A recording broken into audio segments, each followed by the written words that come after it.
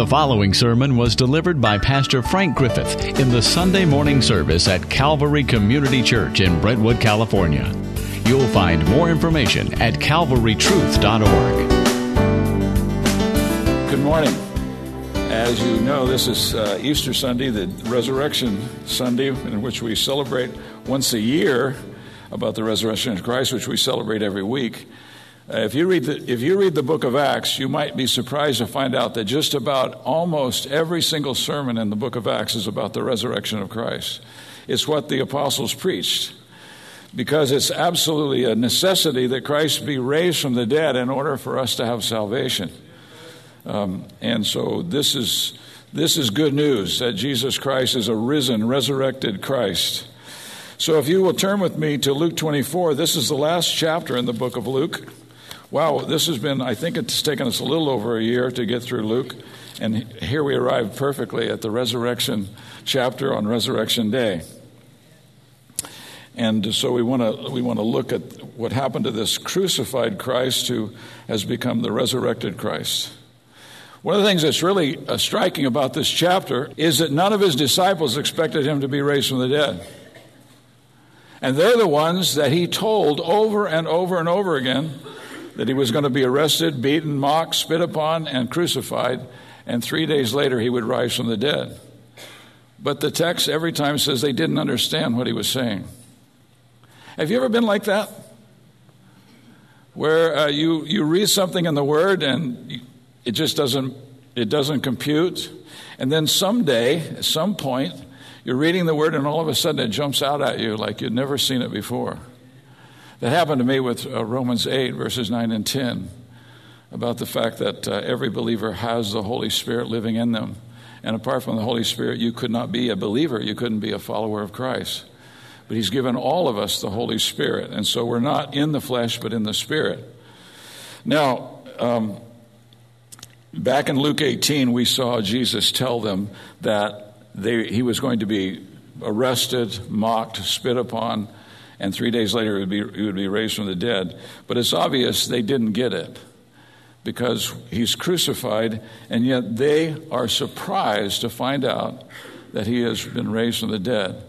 Now that's not hard to understand, because when was the last time you saw a person raised from the dead? Maybe you know somebody that looks like they were raised from the dead, but Jesus was raised from the dead, and it wasn't because they believed that he was going to be. It was because God promised, and that's exactly what God did. And even before Jesus was born, the prophets of the Old Testament prophesied his resurrection. But for some reason, we come to this chapter, we see what happens. We're going to see the resurrected Christ in 4 different scenes in this chapter. The first scene is he's missing from the tomb. I want to go back a little bit into chapter 23, just so you get the context. In chapter 23, verse 50, notice this. Luke 23, verse 50, and a man named Joseph, who was a member of the council, that is the Sanhedrin, was a good and righteous man. He had not consented to their plan and action, that is to arrest and crucify Christ. He was a man from Arimathea, a city of the Jews, who was waiting for the kingdom of God. This man went to Pilate and asked for the body of Jesus. This is after the crucifixion. He's still hanging on the cross. So he goes and he asks Pilate if he could take his body. This Joseph is obviously a rich man. He has a tomb, and no one's ever been laid in it. And so he wants to take the body of Jesus. And so it says, this man went to Pilate. He asked him for the body of Jesus, and he took down the body of Christ, and he wrapped it in linen cloth and laid him in a tomb cut into the rock, which no one had ever lain. So this had been an unused tomb, probably that he had created for himself. And so he gets the body, he lays him in this tomb. It was the preparation day. That is the day before the Sabbath. It was preparation day, and the Sabbath was about to begin. As I said before, the Sabbath began at sundown. In fact, this was the way their calendar worked. The day started on sundown of yesterday. So sundown yesterday would have been the beginning of the Lord's day for us. And so it's before the sun goes down, it says the women who had come with him out of Galilee, that had come with Jesus out of Galilee, followed and saw the tomb and how his body was laid, where he was, because they wanted to take care of him. And listen to what it says. Then they returned and prepared spices and perfumes. And on the Sabbath, when the Sabbath started, it says they rested according to the commandment. Now what we're going to see are these 4 different scenes where we see the resurrected Christ. The first is found in verses 1 through 12. And we see Jesus we see Jesus missing at his tomb. Because notice what happens. But on the first day of the week, that would be Sunday, on the first day of the week at early dawn, they came to the tomb bringing the spices which they had prepared. They're going to prepare his body for burial. And they found the stone rolled away from the tomb. But when they entered, they did not find the body of the Lord Jesus. While they were perplexed about this, behold, 2 men suddenly stood near them in dazzling clothing. We assume these are angels. And as the women were terrified and bowed their faces to the ground, the men said to them, "Why do you seek the living among the dead?" In fact, my translation says, "Why do you seek the living one among the dead?" I remember saying this to my wife one time. I'm sure she's forgotten, but we had visited this church up in Idaho, and I'd never been in a church where people look so unhappy. I mean, they really, it looked like a funeral had taken place or something, and it hadn't. They were there to worship, but they were all long-faced. They didn't greet you. They didn't talk to you. It was just a meeting, a church meeting, in which it looked like a bunch of people that were very, very sad. And I remember as we walked out of the church, I said to her, "Why do we seek the living among the dead?" Because that's what it was like. You know, Christians in the early church, from the beginning of the church on the day of Pentecost until 300 AD, churches met in homes. Here's a great benefit of meeting in homes. One is you don't have to have a big master plan for the service. You come together in a home. This is what they did. They came together. They ate a meal together. They prayed together. They prayed for one another. They worshiped. They continued in the apostles' doctrine, which means they discussed the teachings of the apostles together. And perhaps someone taught. And then they prayed for needs and so forth. And they talked about how they could serve one another and how they could serve Christ. It's a crazy, crazy kind of thing for us to think about how it worked in the early church. Because what they did was, this was the basic plan. Give all you have and take only what you need. Is that crazy? If I said to you, we're going to start a new plan in this church, you're going to give all that you have and you just take what you need. It's really quiet, isn't it? That's what they did. And what happened was they didn't have any evangelistic programs. They didn't have evangelism classes that they taught people how to share the gospel. They simply lived as disciples of Jesus Christ, and people wanted to know what in the world was going on with these people. And so they might come and join them in one of these meetings and hear the gospel. And they saw something in the lives of these Christians that totally surprised them, because they were having fellowship with Jesus, and their lives were being changed radically. Now notice this in verse 4. While they were perplexed about this, behold, 2 men suddenly stood near them, dazzling clothes, and as the women were terrified and bowed their faces to the ground, and the men said to them, "Why do you seek the living among the dead? He is not here, but he is risen. Remember how he spoke to you while he was still in Galilee?" Remember when they were in Galilee? We went through that section where all of his disciples were from Galilee. They had accents. That's the way people could tell that they were disciples of Jesus, because they spoke like people from Galilee. It was kind of like saying, "You're from the Ozarks, aren't you? I can tell by your accent." I used to try to figure out whether a person was from Tennessee or Arkansas, and it was kind of hard to tell for me to tell the difference. But there is a difference. And so when he was in Galilee, he says, don't you remember what he said to you? He said that the Son of Man would be delivered into the hands of sinful men and be crucified, and the third day rise again. Do you understand those words? That he would be crucified, and on the third day he would rise from the dead. Do those words make sense to you? Sure. Because that happened 1985 years ago, something like that. almost 2,000 years ago. Jesus rose from the dead. So it's past history for us. But for them, he was telling them something they had never seen and never even imagined, that he was going to be raised from the dead. Verse 8, and they remembered his words. When the angel reminded them of what he said, they remembered his words. And they returned from the tomb and reported all these things to the 11 and to all the rest, that is, all the disciples. Now they were Mary Magdalene. These are who the women are that came to dress his body. They were Mary Magdalene and Joanna and Mary, the mother of James. That is James the Lesser. Also, the other women with them were telling these things to the apostles. They went back to the apostles and said, we got there and the body wasn't there, and these two men were shining like angels, and they said to us, why are you seeking the living among the dead? He's not here, he's risen. And notice what these incredible apostles said in verse 11. But these words appeared to them as nonsense, and they would not believe them. Now, some people make a big deal because they didn't believe the reports of women. I don't think that's what it is. I think their spiritual blindness just overwhelmed them. But Peter got up. Now, remember Peter? He's the one with the foot-shaped mouth, the guy that's always saying the wrong thing. Well, it says, but Peter got up and ran to the tomb, stooping and looking in. He saw the linen wrappings only, and he went away to his home, marveling at what had happened. In other words, he surmised that Jesus had raised from the dead because he wasn't there. Now, in the parallel accounts, it tells us that John had actually beat him to the tomb, but Peter came behind him and burst into the tomb to see what was going on.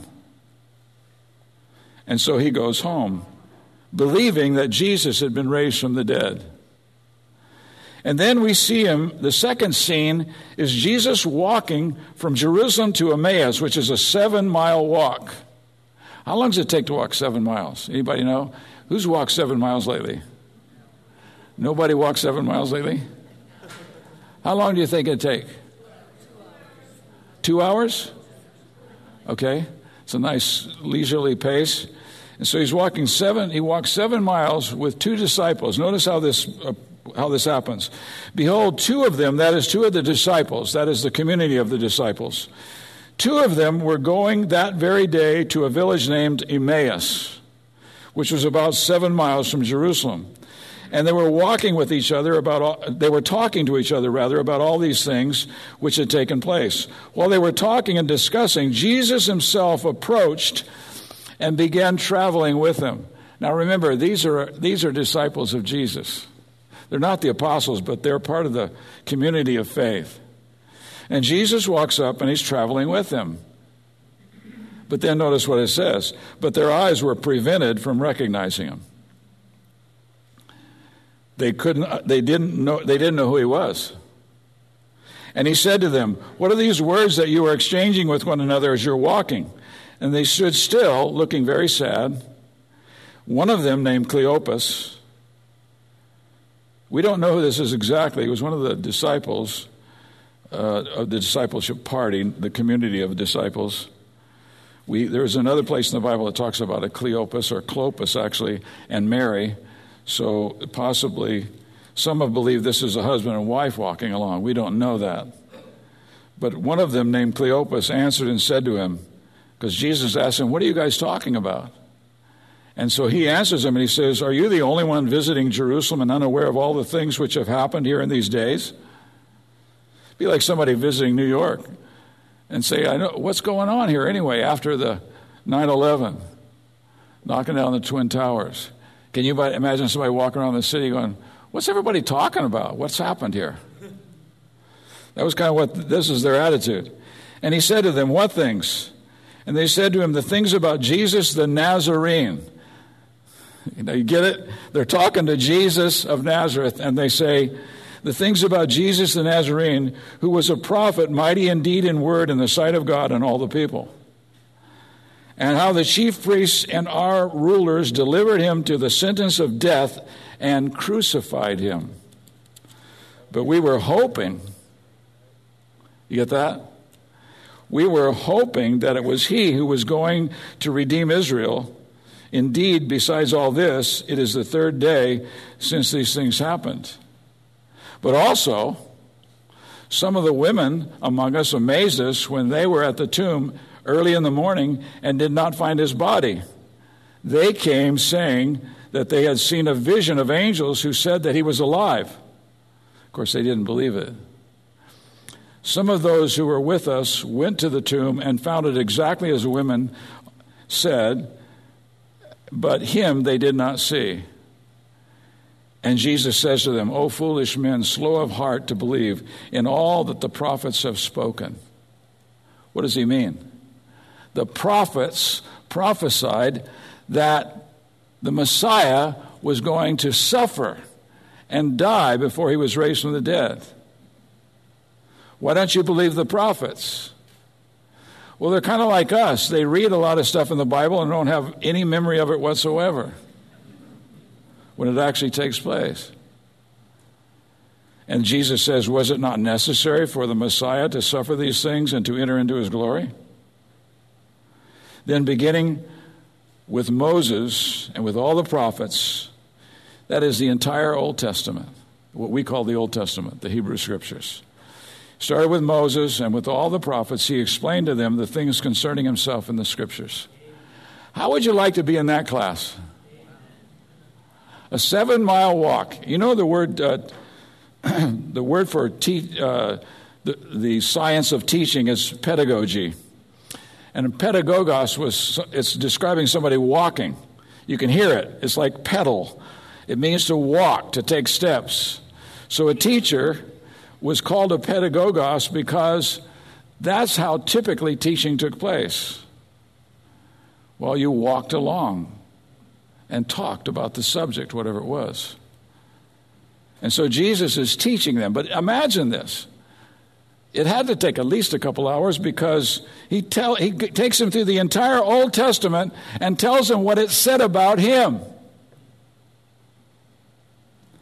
And they approached the village where they were going, and he acted as though he was going farther. He acted like he wasn't going to stop. He was going to keep going. But they urged him, saying, stay with us, for it is getting toward evening, and the day is now nearly over. So he went in to stay with them. When he had reclined at table with them, and this is what they did. They didn't sit on chairs. They reclined at table. The table would be real low, and they would lie down and hold themselves on one elbow, and with the other arm they would get the food. And when he had reclined at table with them, he took the bread, and you know the kind of bread they had. It was flat bread. And you know what happens when you break flat bread? It cracks. You can hear it. I remember a story, Rosemary Miller, who was the wife of Jack Miller, John C. Miller. And he was a teacher at Westminster Seminary, a church planner, a pastor, wonderful guy. And he was one time at a retreat, and he was given the assignment to serve the Lord's Supper. And what they had, in the early church, this Lord's Supper, now what we do is we come together with these tiny little pieces of bread and tiny little cups so you don't have to get anybody's germs. And that's all we do. But they had a meal. They fixed a meal.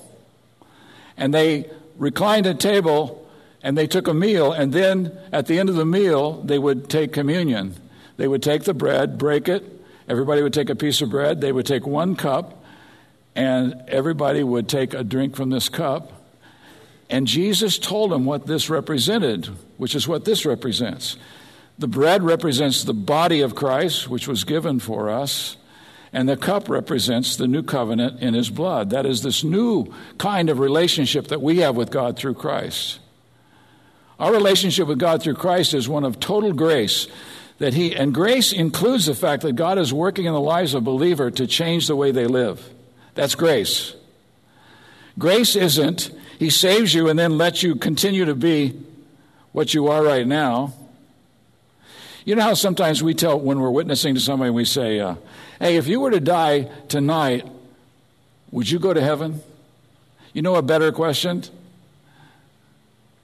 If you found out you were going to live forever, what kind of a person would you want to become? This is what Jesus is producing in the lives of his disciples. He's changing our lives. One time a guy told me, he says, yeah, that's true, but sometimes the holiness that you see in people is imperceptible holiness. But the fact is, he has taken on this task of conforming you into his own image through your relationship with him. Now, he's been walking with these people, this couple, and he gets to this destination. He goes in and he breaks the bread. I was going to tell you about Rosemary Miller. Her husband was serving communion. He took the bread and cracked it. And she said, when I heard that sound, it was like the Lord opened my eyes to who Christ really was. She had been a professed believer, but had never been born again. And she said, all of a sudden, my eyes were open, and I realized what Christ had done for me. And I received him as my Savior. Well, what happens here is he breaks the bread, and when he breaks the bread, something supernatural happens. This couple of people who had been walking with him for 7 miles and didn't know who he was, suddenly recognized him. Now, that's kind of like 2 Corinthians 6:4. It's what happened to you when you came to faith in Christ. This is the way Paul puts it. He says, the God who said, let light shine in darkness, caused the light of the glory of God in the face of Christ to shine in your hearts. When does that happen? When you hear the gospel and you really hear it with ears that are awakened by the Holy Spirit, and you realize who Christ is, and you put your trust in him, and you begin to cling to him, and your eyes are open to who he really is. That's the work of God. I don't know if you've ever tried this, but sometime you ought to go out to the cemetery and witness to those people in the graves. And you'll be very frustrated because you'll never get any of them to respond. You know why we responded to the gospel, even though we were spiritually dead? Is because the Holy Spirit of God opened our eyes to who Christ was. And we believed. And this is what was going on with these disciples of Jesus who didn't recognize him. When he broke the bread, their eyes were opened and they recognized him, and he vanished from their sight. And they said to one another, now get this, these two disciples of Jesus who had walked 7 miles with him and heard him explain how the Old Testament was the story of the Messiah. And this is what they say. They said to one another, were not our hearts burning within us while he was speaking to us on the road, while he was explaining the scriptures to us? Were not our hearts burning? See, that's what happens when Christ opens your eyes. And they got up that very hour and returned to Jerusalem and found gathered together the 11, those who were with him. That is, the 11, that's kind of a sad expression because there used to be 12, but now there's 11 because Judas had betrayed him. And Judas commits suicide. Now there's 11 apostles. And so he says they've gathered together along with the other disciples. This is the two disciples who had walked with him for 7 miles. After he had disappeared, they got up and they decided to go back to Jerusalem, and they went and found the apostles, the disciples of Jesus. And this is what they said to them. They said to them, the Lord has risen. He's really risen. And he has appeared to Simon. This is what actually the disciples are saying to this couple. And then this couple began to relate their experiences on the road and how he was recognized by them in the breaking of bread. So they witnessed to these apostles who had been told on several occasions, just as in this account in Luke, they were told on several occasions by Jesus himself that he was going to be crucified, and 3 days later he was going to raise from the dead. But they began to relate to him their experience and how they recognized him at the breaking of bread. He's alive.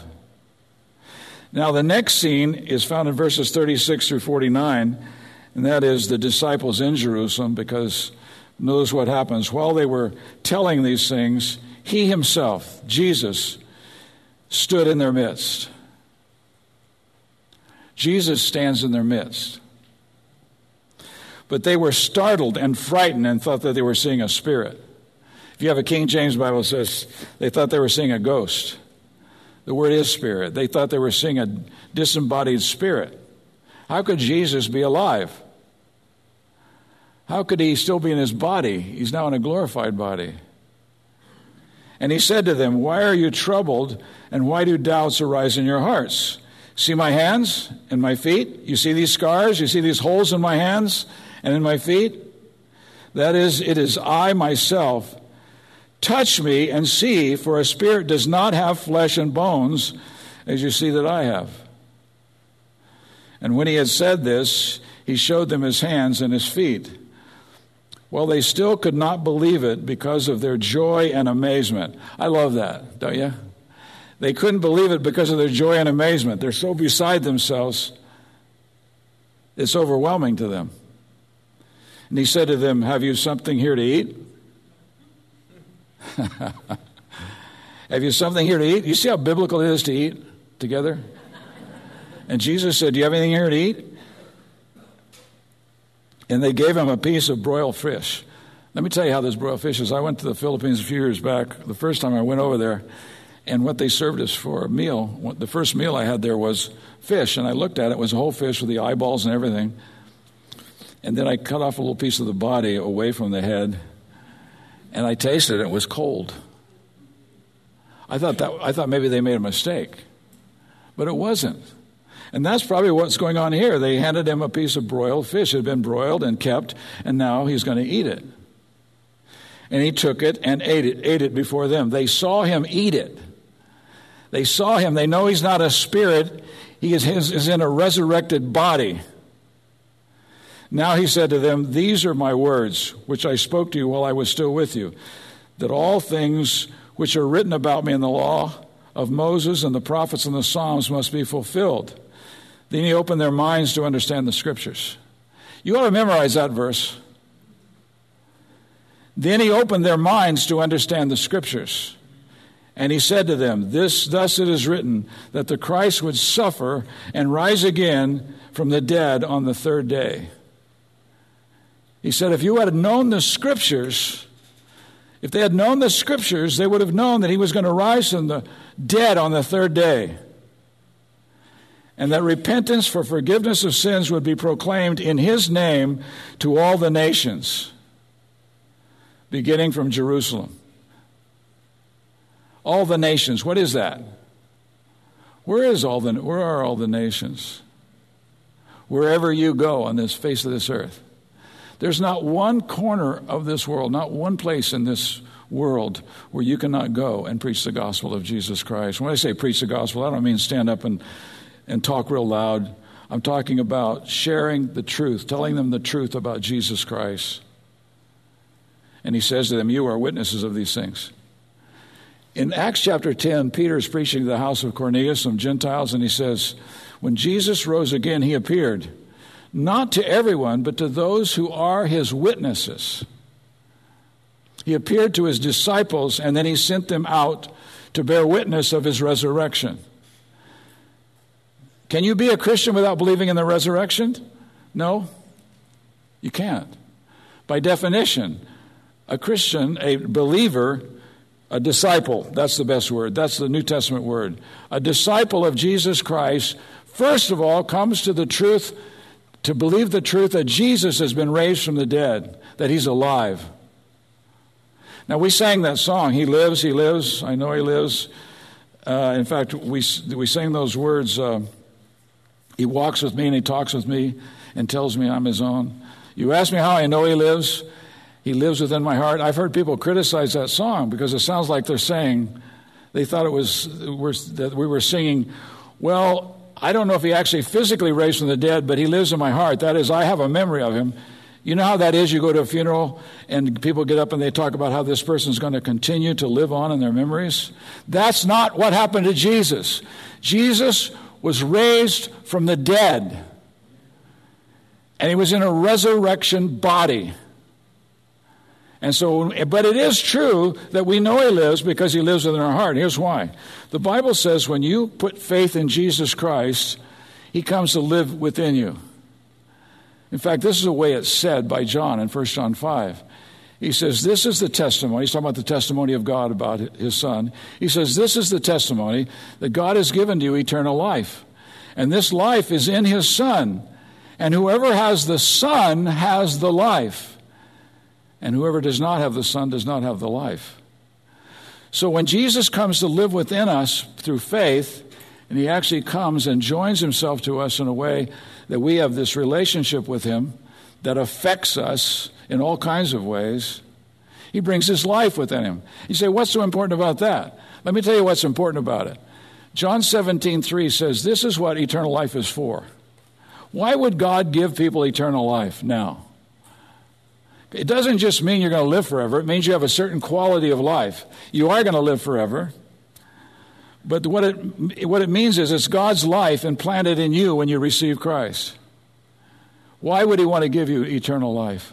Why would he send his Son into the world to die for our sins and then join us to him by means of the Spirit so that Christ comes to live within us and he brings his life so that now we have eternal life? If you're a Christian, if you're a disciple of Jesus Christ, you have eternal life. And you know why he wanted you to have eternal life? Here's why. Because in John 17:3, Jesus said this as he prayed to the Father. This is the purpose of eternal life, that they might know you, the only true God, and Jesus Christ, whom you have sent. The purpose of eternal life is so that you could personally know God the Father, God the Son, and God the Holy Spirit. And he is very interested in you being reconciled to him. If you're here today and you have never believed on Christ, this is why it's so important to God. Why he would send his Son into the world like this is because he wants you to come to know who he is, to experience fellowship with him. I think about this road to Emmaus and Jesus walking with these two disciples and talking to them and telling them how the Old Testament, the Hebrew Scriptures, spoke of him. I would have loved to be in that class, wouldn't you? To hear Christ tell from the Scriptures who he is and what he came into the world for. Well, let me put it in shorthand. He came into the world to reconcile you to God, to reconcile you to the Father. And so this is why it is so important. Now, the fourth scene that we have here is in verses 50 through 53. Let me read the rest of this text. In 44, he says, now he said to them, these are my words which I spoke to you while I was still with you, that all things which are written about me in the law of Moses and the prophets must be fulfilled. And he opened their minds to understand the Scripture.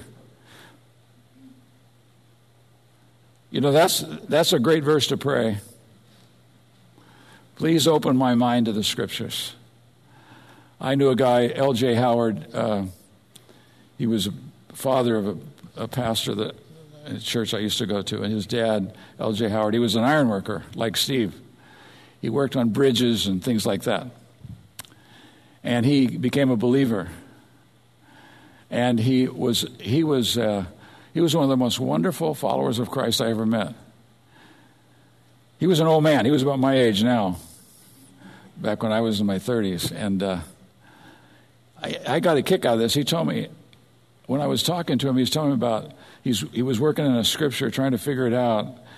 And I was kind of wondering what kind of commentaries he had. And so I was asking him, he said, he had one volume commentary, I forget what it was, one of the old classics. And he said, but what I do is, when I get to a place in the Scriptures that I don't understand, I found this is the best way. I start praying and asking God to open my eyes to the meaning of this text. And I find that he always does. And he lets me understand it. I'm telling you, this guy, he knew the Word of God. But it was supernatural because the God of the universe opened his eyes to the Scripture. And he prayed for it. And that's why I'm saying it would really be good for you to pray that God would open your eyes to the Scriptures, that you could understand what they're saying.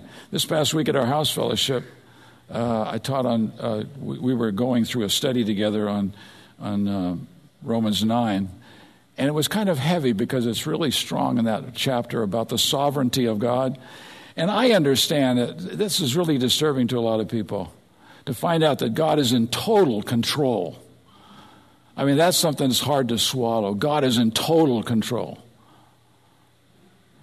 But I understand how hard that is for us to accept apart from God speaking to our hearts and helping us to see how beautiful this is.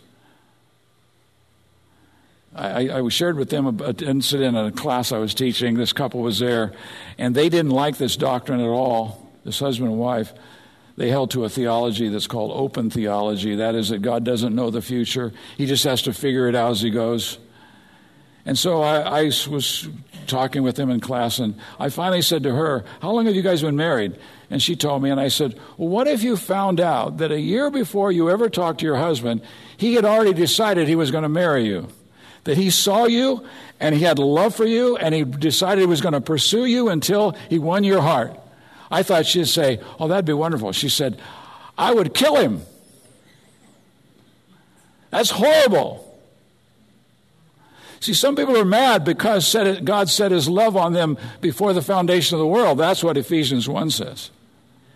But I do understand, I really do understand, that you can't stuff this down people's throats. That sometimes, I can remember my first hearing of it, I thought it was the most ridiculous thing I ever heard. Because I was a third-generation Christian. And I know the reason I got saved was because my grandfather and my father and my mother and my brother were all believers. And so by osmosis, I became a Christian. So when this guy tried to say in this class, Dale Johnson's this teacher taught that he basically just quoted Ephesians 1. Before the foundation of the world, God blessed us with every spiritual blessing, just as he chose us in him before the foundation of the world to become holy and blameless.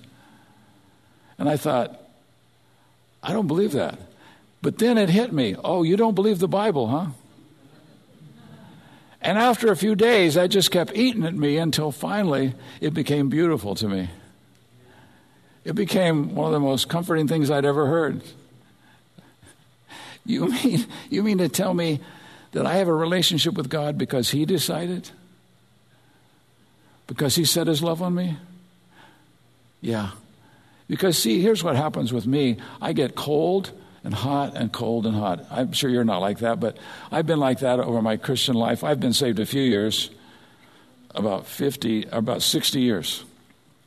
And I've had those times when I was just on my own and want to do my own thing and didn't care what God thought. And there's other times I've been red hot, a disciple of Jesus. But I was so glad when I finally realized it was God who set his love on me. It was God who came after me and had regenerated me and gave me a new life and a new mind and a new heart. And so it's good to pray this, that God would open your minds to the understanding of the Scripture. And so Jesus tells them, you are witnesses of these things, and behold, I am sending forth the promise of my Father upon you. Do you know what the promise of his Father is? Anybody know what that is? What is the promise of the Father? It's okay to answer if you know. What is it? It's the Holy Spirit. He's called the promise of the Father. The Father promised to give his Spirit through the Son to us. And we've received the Spirit. And the Spirit resides in the believer. That's the reason once you come to faith in Christ, your life begins to change. Because the influence of the indwelling Holy Spirit, he begins to affect you. Now notice what happens. This is the fourth scene, the last scene of the chapter, verses 50 through 53. And he led them out as far as Bethany. That's where the Mount of Olives is. He led them out as far as Bethany, and he lifted up his hands and blessed them. He blessed them. And while he was blessing them, he parted from them and was carried up into heaven. And they, after worshiping him, returned to Jerusalem with great joy and were continually in the temple praising God. I want you to notice something here. This is what happens.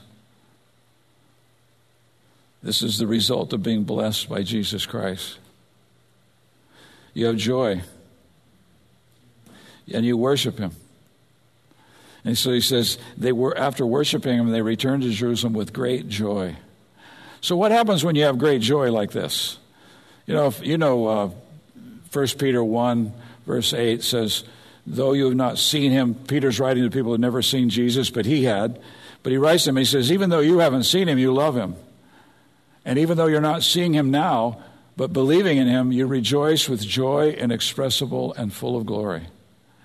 But you know what happens when you have joy? You begin to praise God. Listen to what it says. It says, after worshiping him, they returned to Jerusalem with great joy and were continually in the temple praising God. Praising God. I remember in a prayer meeting we used to have, and somebody actually suggested to me, why don't we spend a little while in the beginning just praising God instead of asking for something? And so I said, let's do that. Let's just praise God and not ask for anything. Let's just give him praise for what he's done for us. You know what happened? What happened was the second person that prayed began asking. It's so hard to praise him, isn't it? No, it's not if you have joy. When the joy of the Lord is filling your heart, you can't help but praise him. Now, praising him, I could give you the Greek word if you want me to, but that's not the point. The point is that praising him is lifting up your heart and your voice in praise of the God who has sent his Son into the world to die for you so that you could come into the kingdom of God and be under the rule of Christ and live your life for all eternity in praise and adoration of the living God, Father, Son, and Spirit. So the reason, if you want to know why you don't praise God very much, it seems to be, to me, it seems like the clear implication is because I'm lacking joy. When I lack joy, I lack praise. Now, the thing to do is not to praise him in order to get joy. The point is to begin to think about, what has God done for you? What has God done for you? We're told, Jesus said in the Great Commission, go and make disciples of all nations, baptizing them in the name of the Father, Son, and the Holy Spirit, and teaching them to observe, which means to practice, to fulfill all that I've commanded you. You get what that is? Discipleship, making disciples, isn't giving people a whole bunch of facts. I've tried that. I give you 99 things about the hypostatic union of Christ. No, you know what discipleship is? It's teaching people how to obey the commands of Christ. Love your enemies. Commands like that. Love your enemies. Do good to those who want to harm you. Bless instead of curse. Bless those that you are giving you a bad time instead of cursing them. Those are crazy things, aren't they? And he's given all kinds of commands about how we should live. And what discipleship is, disciple making is apprenticeship. It's having somebody follow you around and do what you do. Boy, that's scary, isn't it? That's what discipleship is. It's having people follow you around and do what you do as a follower of Jesus Christ. We have a living Savior.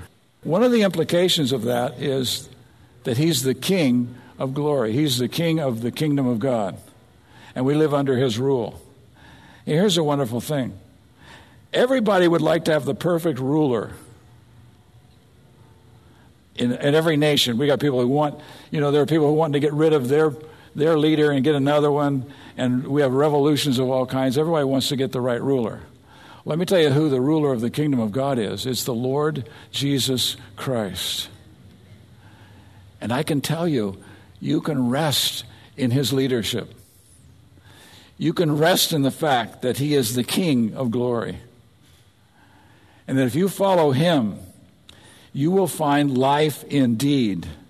You'll experience abundant life if you follow Christ. If he becomes the one that you follow. To respond to this message or learn more, please visit calvarytruth.org.